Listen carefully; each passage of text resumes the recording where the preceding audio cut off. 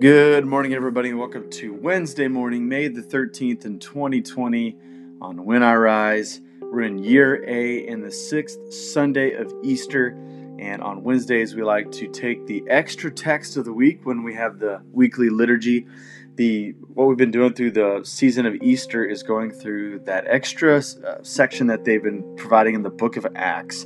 So we're going to be in book of Acts chapter 17, verses 22 through 31. This is when Paul is preaching courageously in Athens, and we're going to read that passage, and I'll provide a couple thoughts on it, and it'll ultimately steer us to a time of praying over a New Testament text this morning. But thanks for making this part of your morning on When I Rise. Let's allow our souls to rise, meet God together in a time of prayer.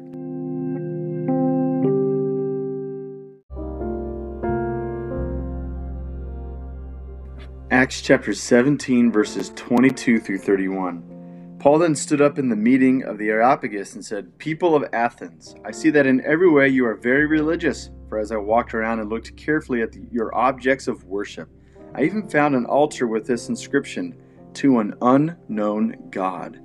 So you are ignorant to the very thing you worship, and this is what I'm going to proclaim to you today. The God who made the whole world and everything in it is the Lord of heaven and earth. He does not live in temples built by human hands, and he is not served by human hands as if he needed anything. Rather, he himself gives everyone life and breath and everything else. From one man he made all the nations, that they should inhabit the whole earth, and marked out their appointed times in history and the boundaries of their lands. God did this so that they would seek him and perhaps reach out for him and find him, though he is not far from any one of us. For in him we live and move and have our being. As some of your own poets have said, we are his offspring. Therefore, since we are God's offspring, we should not think that the divine being is like gold or silver or stone, an image made by human design and skill. In the past, God overlooked such ignorance, but now he commands all people everywhere to repent. For he has set a day when he will judge the world with justice by the man he has appointed. He's given us proof of this to everyone by raising him from the dead." This is the word of God for us.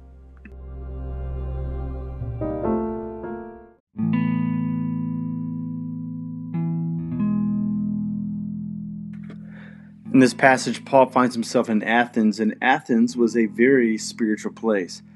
In fact, there's an old funny saying, whether it was true or not, it said that in Athens you would bump into a god before you'd bump into a human being. These were spiritually attuned people. They were searching for something. And Paul, as he's wandering among their idols, he sees, and as he mentioned in our text today, that there's even an altar to a god that they don't know, just in case they missed one. They didn't want to make anybody mad for snubbing them, right? So here Paul sees an opening, and he is preaching, and this is not an easy format to preach in. This is a very hostile environment. In his crowd, we know that he has Stoic and Epicureans who are on different sides of a spectrum in regards to a few core beliefs that we have about religion. And so Paul is walking through a landmine, a rhetorical landmine, as he preaches Christ. And how brilliantly he preaches Christ, and he bears witness to what Jesus has done. At the heart of his sermon is that before we decided to do anything of approaching God, God was approaching us, and he set out markers and boundaries for all peoples, that this God has been before us, he's been above us, and he will be here after us. But then he doesn't stop there. He says that God's also among us, that if we actually could reach out, we might be able to apprehend this God. We might be able to embrace this God, and he calls us his offspring. A couple things that he does here that I find extremely provocative. Number one, because he knew that these folks were not familiar with the Old Testament text, he doesn't use the Hebrew Bible to bear witness to Christ, but he actually uses the philosophy and the poems and the songs of their own culture. Paul has this view of God, that God, if he's above everything, and if he's among us, then truth is popping up in places where we seek it. All truth is God's truth. I guess the Apostle Paul was one of the first folks who believed in a liberal arts education, and he was able to be in tune enough to what was going on in their culture, hear the echoes of God in their poems and their songs, and so he wasn't afraid to bear witness or point towards Christ among the things that they've already been familiar with, that they already heard. But Paul does give a challenge. He says, whether we like it or not, we are idol-making factories, as a Christian theologian said. And you've been popping out these idols because you want to worship something.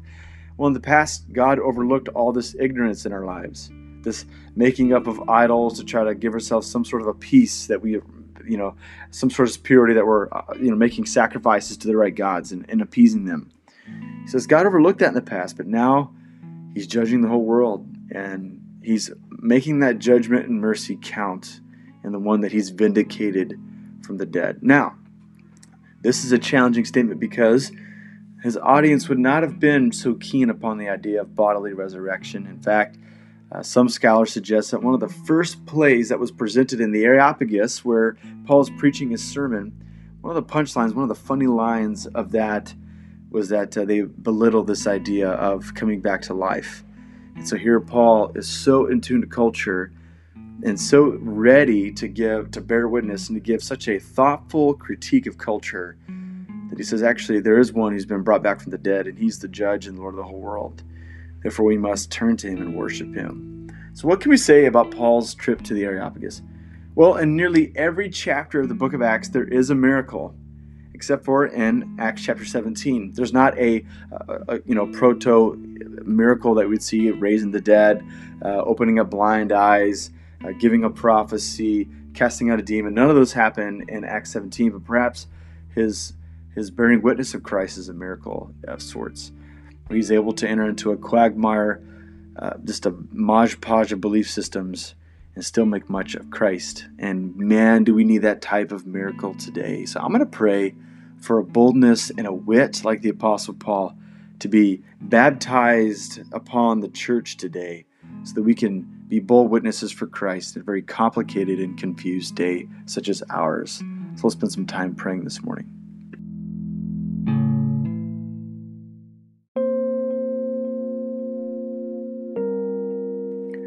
Father, Son, and Holy Spirit, I thank you today that you're a good and generous God. We thank you that as this passage shows that you've been before us. You're the God who brought everything into being, and that you've opened up ways for us to search for you. And we thank you that, as Paul made mention to those who are listening to his sermon, that you're near to us and that we should seek you.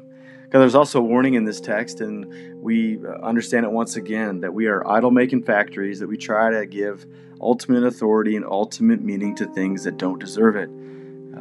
Idols do operate on borrowed power, and we allow money and fame and notoriety and beauty and appearance to have such a hold over our lives, thinking that it's going to bring us some sort of satisfaction, some sort of salvation. God, I thank you that none of those things add up to the one whom you've raised from the dead. God, I thank you that you're the God who's merciful, who has shown forbearance because we've been an ignorant people. But God, I thank you that in this day that you've turned a light on, and that light on is Christ. And we thank you that you are setting him up to be the one judge of the world, and you prove this by raising him from the dead. So God, during this Easter season, we bow the knee to Jesus. We celebrate Jesus and his resurrection. God, we thank you that this is a season of Jubilee where the captives can go free. God, we thank you that you've given us freedom in Christ today. God, I pray for a boldness and for a wit to wash over the people of God.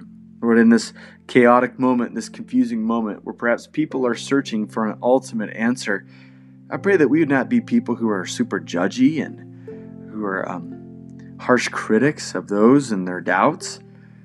God, I pray that you give us the mind of Christ, that you give us the heart of Christ, that we would hear your command today, that we could be merciful to those who doubt. And Lord, I pray that your kindness would lead many to repentance. So God, I pray that just like Paul, we'd find ourselves in the middle of the discussion of the world. And I pray that we might be able to hear the echoes of the holy in all things, and that we might be able to use those things with the grace that you give us, the wisdom that you give us, to point to Christ, to be curators of a museum pointing to where God has been present in people's lives and communities' lives, that a light would turn on, that their hearts would open, and they would embrace Christ today. God, we pray that this would be a season of salvation where people find rest in Christ and their encouragement in Christ, and that you would see many captives set free today. God, we ask all these things in Jesus' name. Amen.